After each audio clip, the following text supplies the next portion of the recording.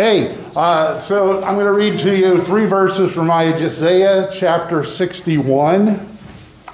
And these are words that Jesus actually read. We have them recorded. The incident is recorded in, he went to his hometown synagogue. And he was given the opportunity to read, and he found these verses and he read them. This is what he said. The Spirit of the Sovereign Lord is upon me, because the Lord has chosen me. He has commissioned me to encourage the poor, to help the brokenhearted, to decree the release of captives and the freeing of prisoners, to announce the year of the Lord, the year when the Lord will show his favor, to console those who mourn, to strengthen those who mourn in Zion, by giving them a turban instead of ashes, oil symbolizing joy instead of mourning, a garment symbolizing praise instead of discouragement. They will be called oaks of righteousness, trees planted by the Lord to reveal his splendor and his glory. Before I launch into the message, I want to thank you for watching or for being here. I am incredibly grateful that you decided to invest some time out of your life to be here, either online or in person. So let's pray.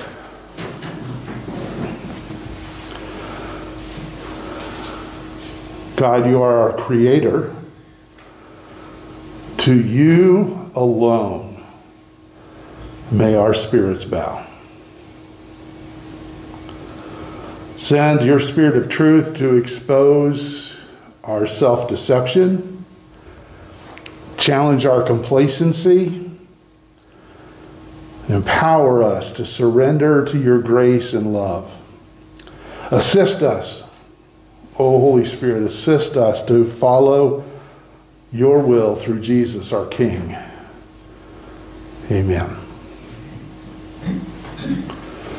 So, I've been thinking a lot recently because of a book club I joined.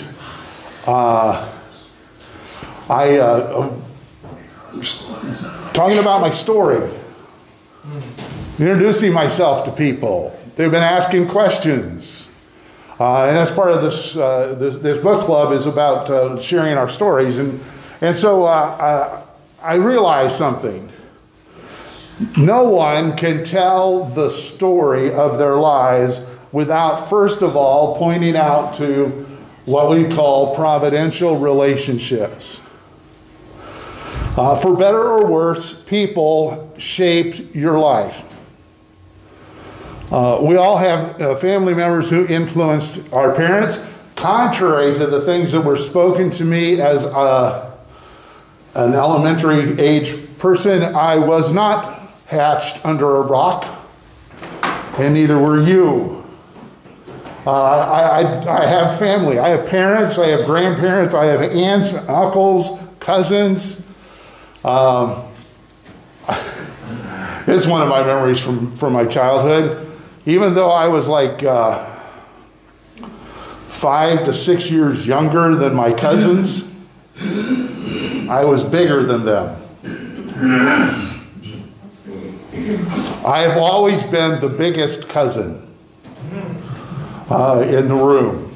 Even now, my cousins are, well, about average.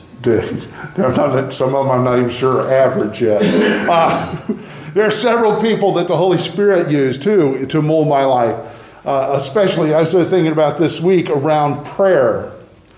My first prayer partner as a pastor was a man named Carl Olander. None of you have ever met Carl Olander because Carl died a long time ago. Okay, I take that back. Nikki and Kristen, my oldest daughters, met him, but I'm sure they don't remember him because, well, they were knee-high to a grasshopper at that point in time. Carl Olander was my first prayer partner. not my last. I had, some of you will recognize a couple of these names I'm about to share. When we moved as a family, we moved to Bay City. I had the privilege of meeting Elmira Britton. She was in a nursing home in Tawas City. And whenever I'd go to see her, she would apologize that all she could do is pray for me. I said, so about the fourth or fifth time, I said, so let me get this straight. All you can do is ask the Almighty, all-knowing, all-loving Creator of the universe to intervene on my behalf? Is that what you're saying? Oh. Wow. Carl Soderquist, every time we prayed together, he ushered me into God's presence. He launched his prayers with 3 simple words. And by the time he said those 3, we were in the throne room of heaven. Heavenly Father, dear.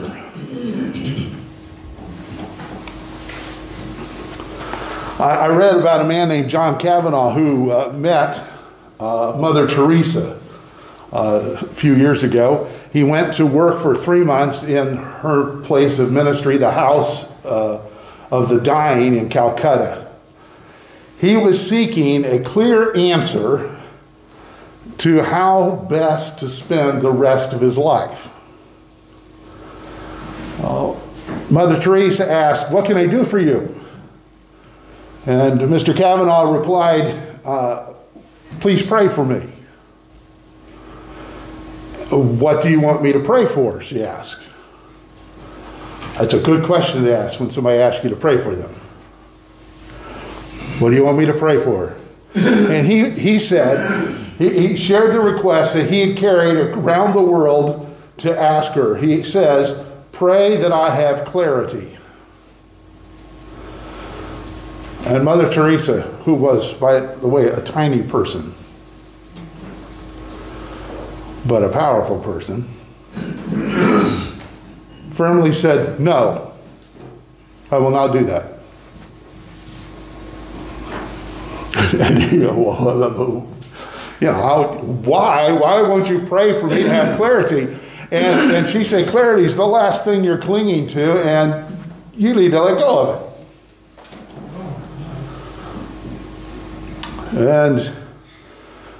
And he said, but you always seem to have the clarity I'm looking for. She laughed and said, I have never had clarity. What I have always had is trust. So I will pray that you trust God.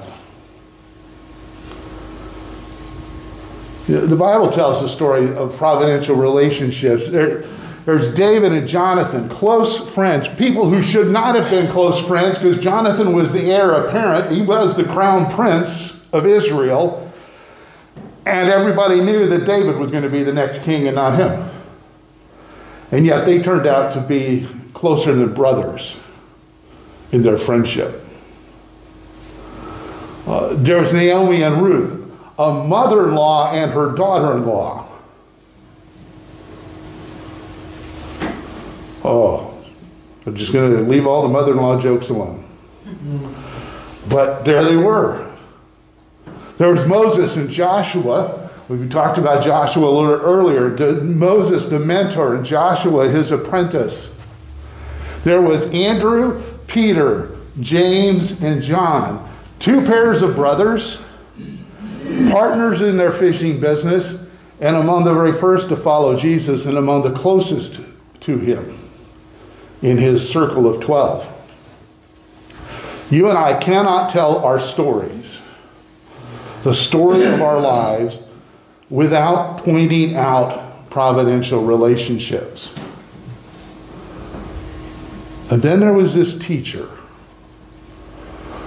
or then the pastor said, or my mom, or my best friend. You can't tell your story without referencing somebody. The same is true for what I'm going to call today pivotal circumstances. We cannot tell our stories without revealing the times we shifted directions because of new situations in our lives. Our lives zig and zag often. It seems in the year 2020 they zig and zag constantly. Good luck trying to keep up. I'm not sure that it's true. Not sure that, well, it could be true though. For example, do you remember your first day at school? Or your child's, or your grandchild's, or your great-grandchild's first day of school? Do you remember your last day? I remember the first September after I was done with school, suddenly thinking, I need to get ready for classes. No, I don't. This is weird. Since I was 6 years old, I've been getting ready for class in September, and now I don't have to. That's weird.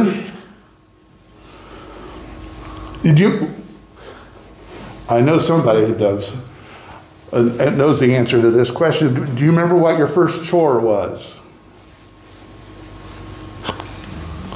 Do you remember your first job outside of the house, outside of your home? I remember holding our firstborn in the delivery room and suddenly praying, Lord, help.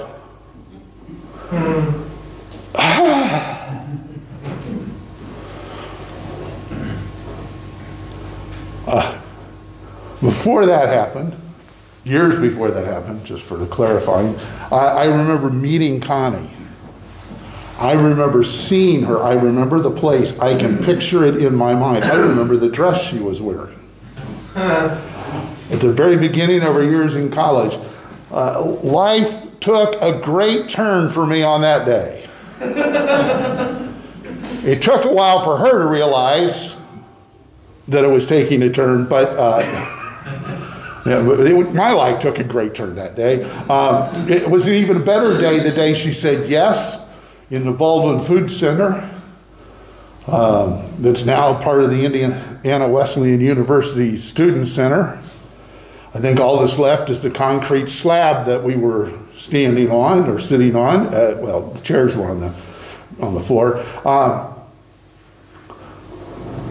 But the day we said I do certainly changed the direction of our lives as well. I remember my confusion, frustration, anger, fear when the doctor told us that my mother's cancer was inoperable.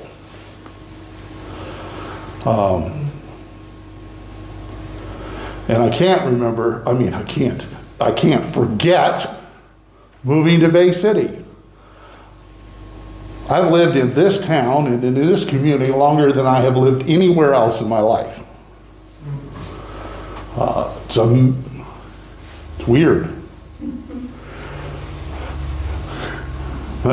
Bay City's not weird. It's just weird that I've lived someplace this long. John the Baptist had some pivotal circumstances. The story is in Luke chapter 7. John's disciples, it tells us in Luke chapter 7, verse 18, John's disciples told him about all these things, all the things that had been going on through Jesus and his disciples. And he called two of them to him and sent them to the Lord, sent them to Jesus to ask, are you the one who is to come, or should we expect someone else? It's interesting. Let me share the backstory real quick. King Herod had stolen his brother's wife. It's not exactly clear how that all happened, but the woman who had been married to his brother was now living with him. They weren't married. They were cohabitating in his palace instead of his brother's palace. If Jerry Springer could have been around, they would have been on the show. Okay? So Herod had stolen his brother's wife, and John the Baptist, being the guy he was, called him out on it. You can't do that. You can't steal your brother's wife. And Herod did what all kings do when people tell him something they don't like. He put John in prison. He could have killed him, but he liked him too much. For some reason, he liked to talk to John, even though John would get in his face and tell him his business was all messed up. John the Baptist's life turned on a dime. He went from being a powerful prophet that people went out into the boonies to visit into a powerless prisoner that very few people came to visit. His disciples would come. As John sat in Herod's dungeon, day after day, week after week, probably a year or two, he began to ask questions. He began to wonder. He began to, who is Jesus? Who is this guy? Was I wrong? I thought he was the one. And he needed to know for sure. There was one thing he knew for sure, that sooner or later, Herod was going to get tired. And when Herod got tired of him, his life was going to be over. And so he wanted to know for sure, is Jesus the one? So it tells us in verse 20, Luke chapter 7, verse 20, when the men came to Jesus, they said, John the Baptist sent us to you to ask, are you the one to come, or should we expect someone else? At that very time, Jesus cured. They came and interrupted him. Jesus cured many who had diseases, sicknesses, and evil spirits, and gave sight to many who were blind. So he replied to the messengers, go back and report to John what you have seen and heard. The blind receive sight, the lame walk, those who have leprosy are cleansed, the deaf hear, the dead are raised, and the good news is proclaimed to the poor.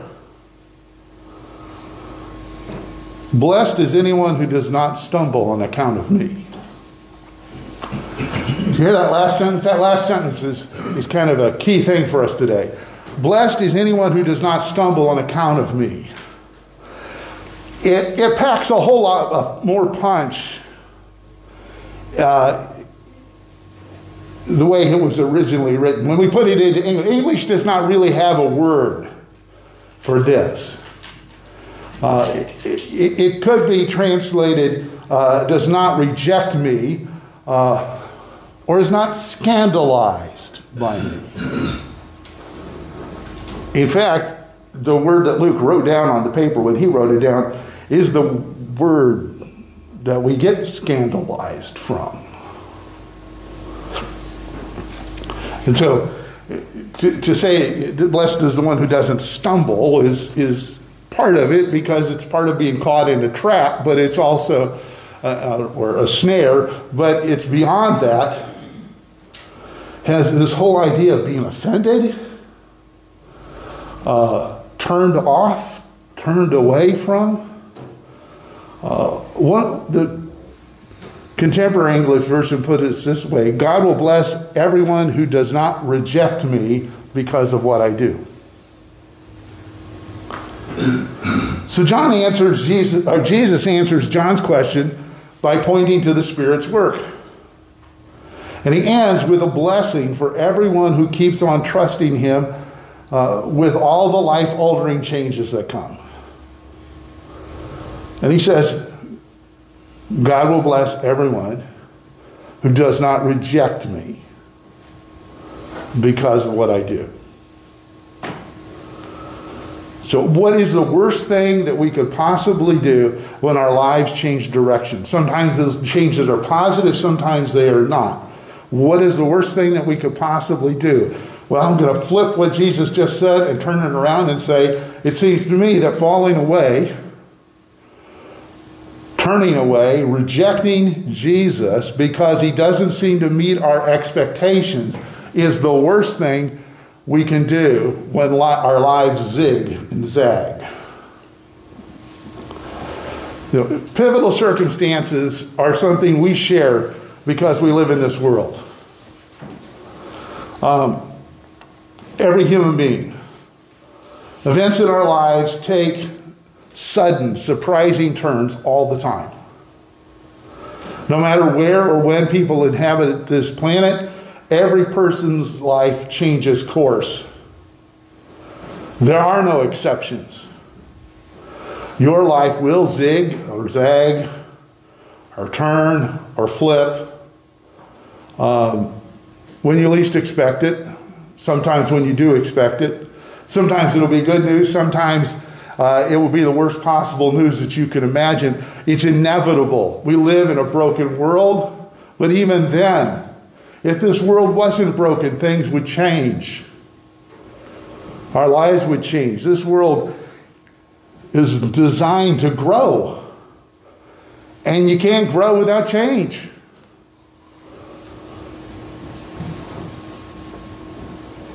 Sometimes, okay, let me explain that. If you put a corn kernel in the ground in your garden, you hope and plan on it changing into a stalk of corn with ears of corn. If you put a bean in your garden, you expect it to give you beans, not zucchini. If you put zucchini in your garden, well, we all know you're going to get a whole lot of zucchini. The seed changes, grows into a vine. People change and grow. Babies become toddlers. Toddlers become preschoolers. Preschoolers become elementary age kids. Teenagers. Young adults. And before people get distressed, we'll just leave ourselves as young adults.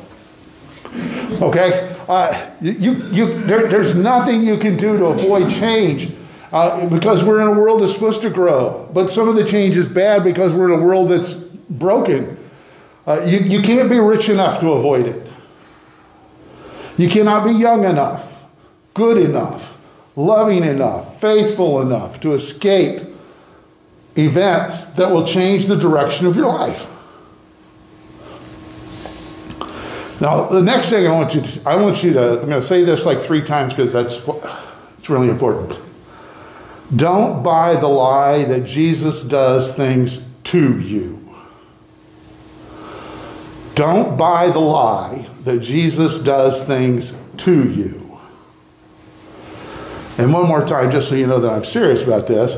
Don't buy the lie that Jesus does things to you.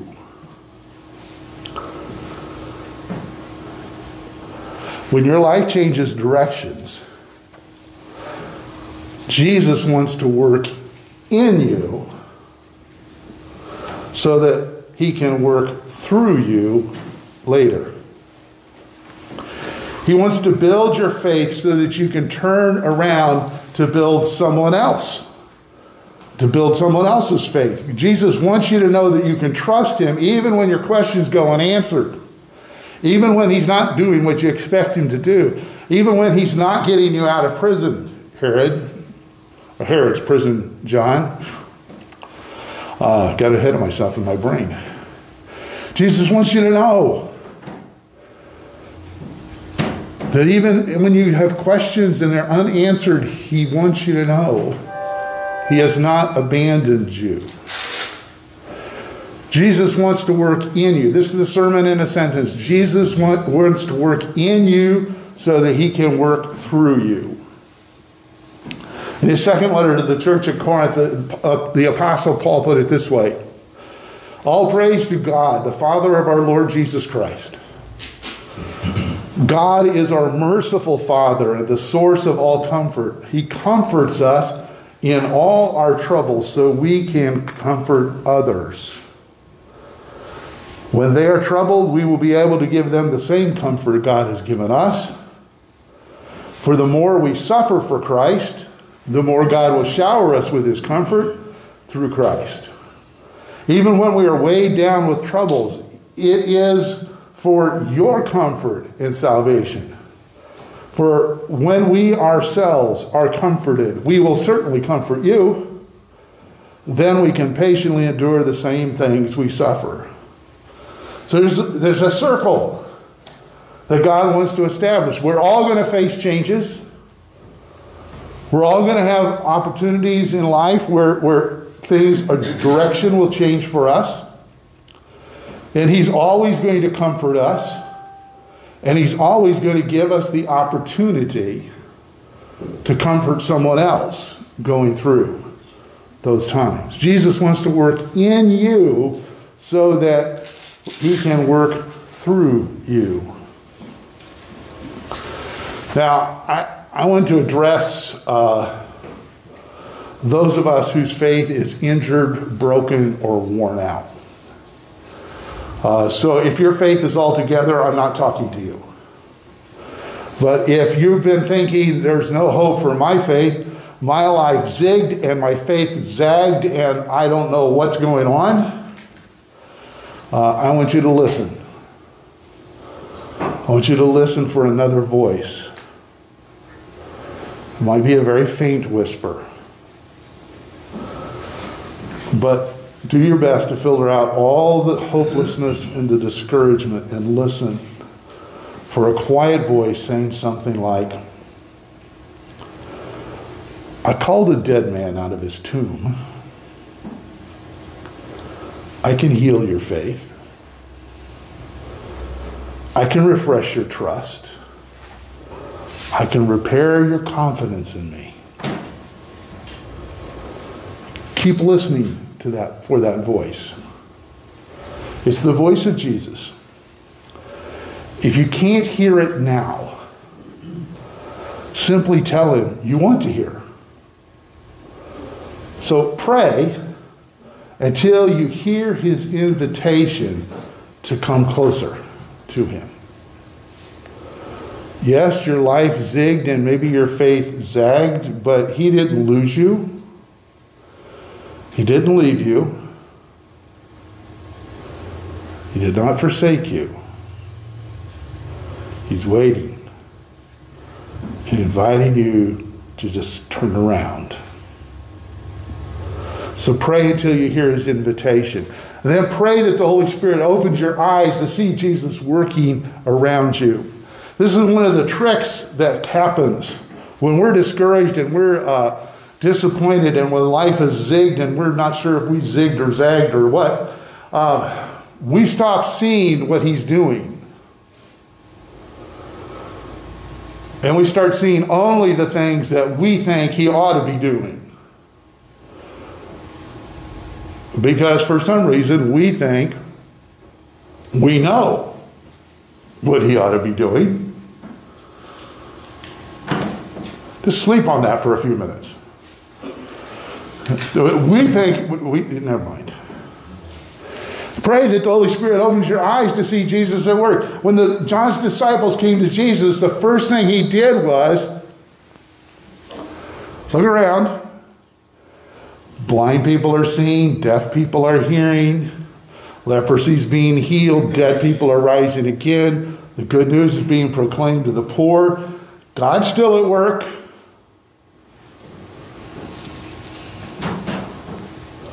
Pray until you hear Jesus' invitation to come close to him. Pray that the Holy Spirit opens your eyes. When you ask Jesus to reveal his presence in your situation, start looking for him. He is there. He's already at work.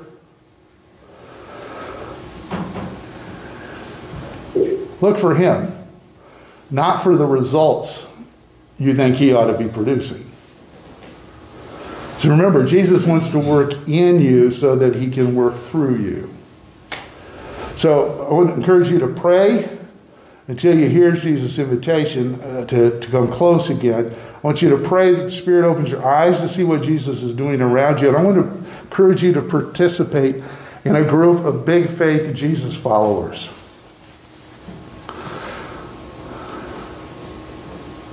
You'll probably have to recruit them. You'll probably have to go looking for these people. There's no program designed for big faith Jesus followers. Oh boy. Yeah, he said it out loud. But he's wearing a mask so nobody knows exactly who he is. You need people around you who have walked through good days and awful days with Jesus. You need people around you who have honestly said, my life zigged and my faith zagged, and finally Jesus brought me back and restored my faith. You need followers who aren't full of stale bumper sticker statements. You need people who aren't just following Jesus on Facebook. Okay, if you're not on Facebook, sometimes I think you're blessed. It was one of the best ways for me to check and see if my blood pressure medication is working is to read some of the things people post. So far, nobody in this room is about that problem. So, you need men and women who will share their pain and tell you how Jesus helped them make it through. You need people who will say, I went through this, and he comforted me. He didn't leave me or forsake me. You need people who will confidently tell you that it's far better to be discouraged with Jesus than to be discouraged without Jesus. Because when bad things happen in your life, you're going to get discouraged. Both, it doesn't matter. So why would you do it without Jesus when you could do it with him?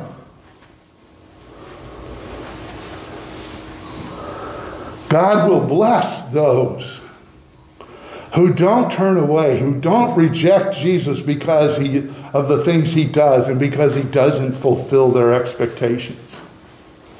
Jesus wants to work in you so that later he can work through you. You need to know this. Jesus loves you more than you can imagine. Some of you started to argue with me. Trust me, if you think you know how much Jesus loves you, you don't.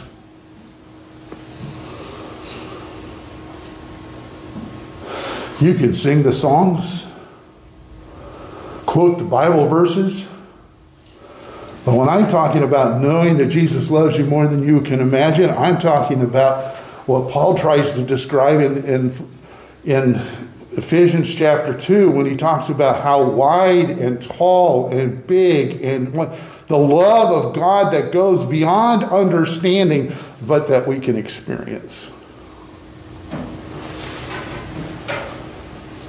He loves you more than you can imagine. He feels your pain more deeply than you can imagine. He's not like us. You know, when we get together with people who are going through problems, we can feel sorry for them. We can probably even empathize with them and feel badly with them to an extent, but nowhere near what Jesus does. Jesus does not do things to you. If someone tells you that the stuff that's happened to you is because Jesus did it, they're badly misinformed at best and telling you a lie from the pit of hell, regardless of what their motivation is. And you can refer them to me. Because I go talk to that guy, he has something he wants to tell you. I'm smiling back here.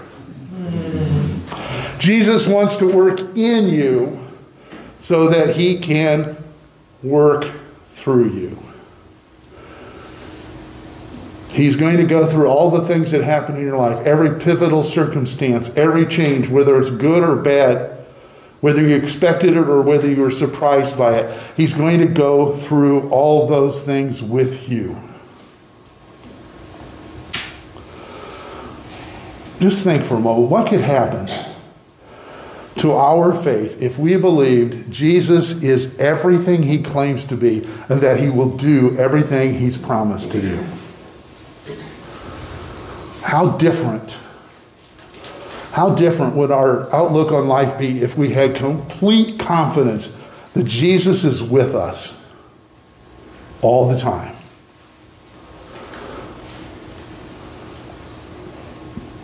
How differently would we respond to the life's complications and temptations and blessings if we knew that we knew that we knew that we knew that Jesus was working in all of it, whether we could see him or not? How differently would we live if we believed Jesus' plan to leverage every single event in our lives for good? Good for us and others. I'm going to invite you right now just to take a few moments to think about the circumstances, the pivotal circumstances, the changes in direction in your life.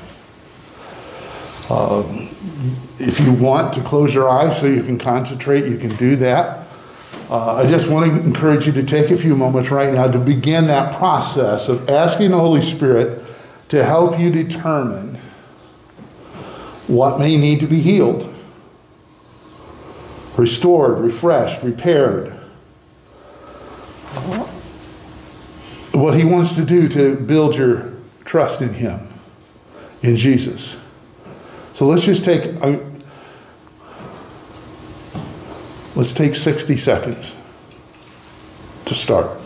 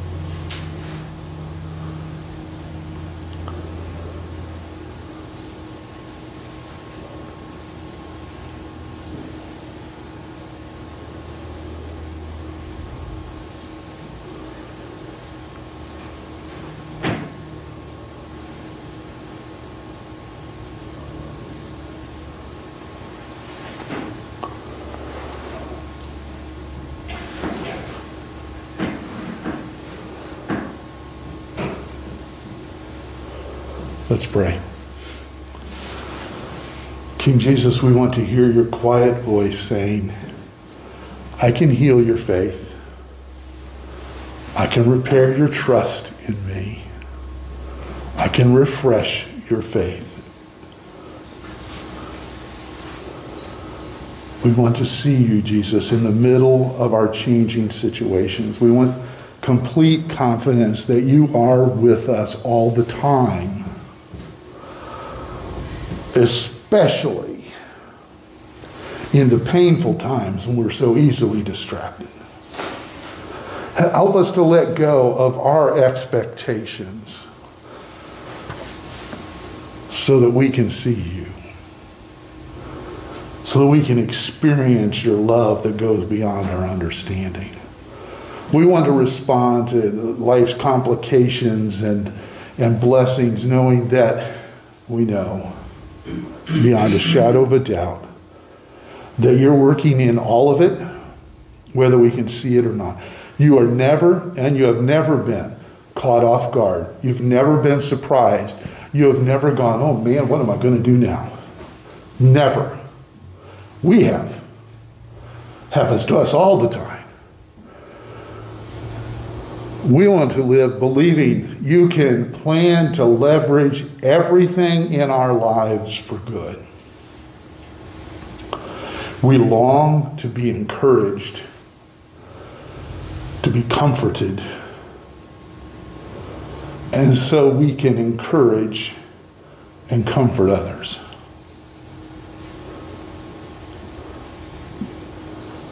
Thank you for listening to us. Thank you for speaking to us.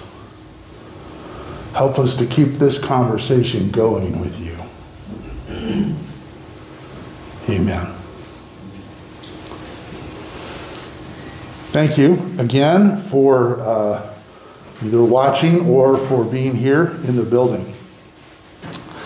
Wherever we are, whatever, whenever this is happening for you, I want to remind you that Jesus sends us. Jesus sends his church, his people, his family.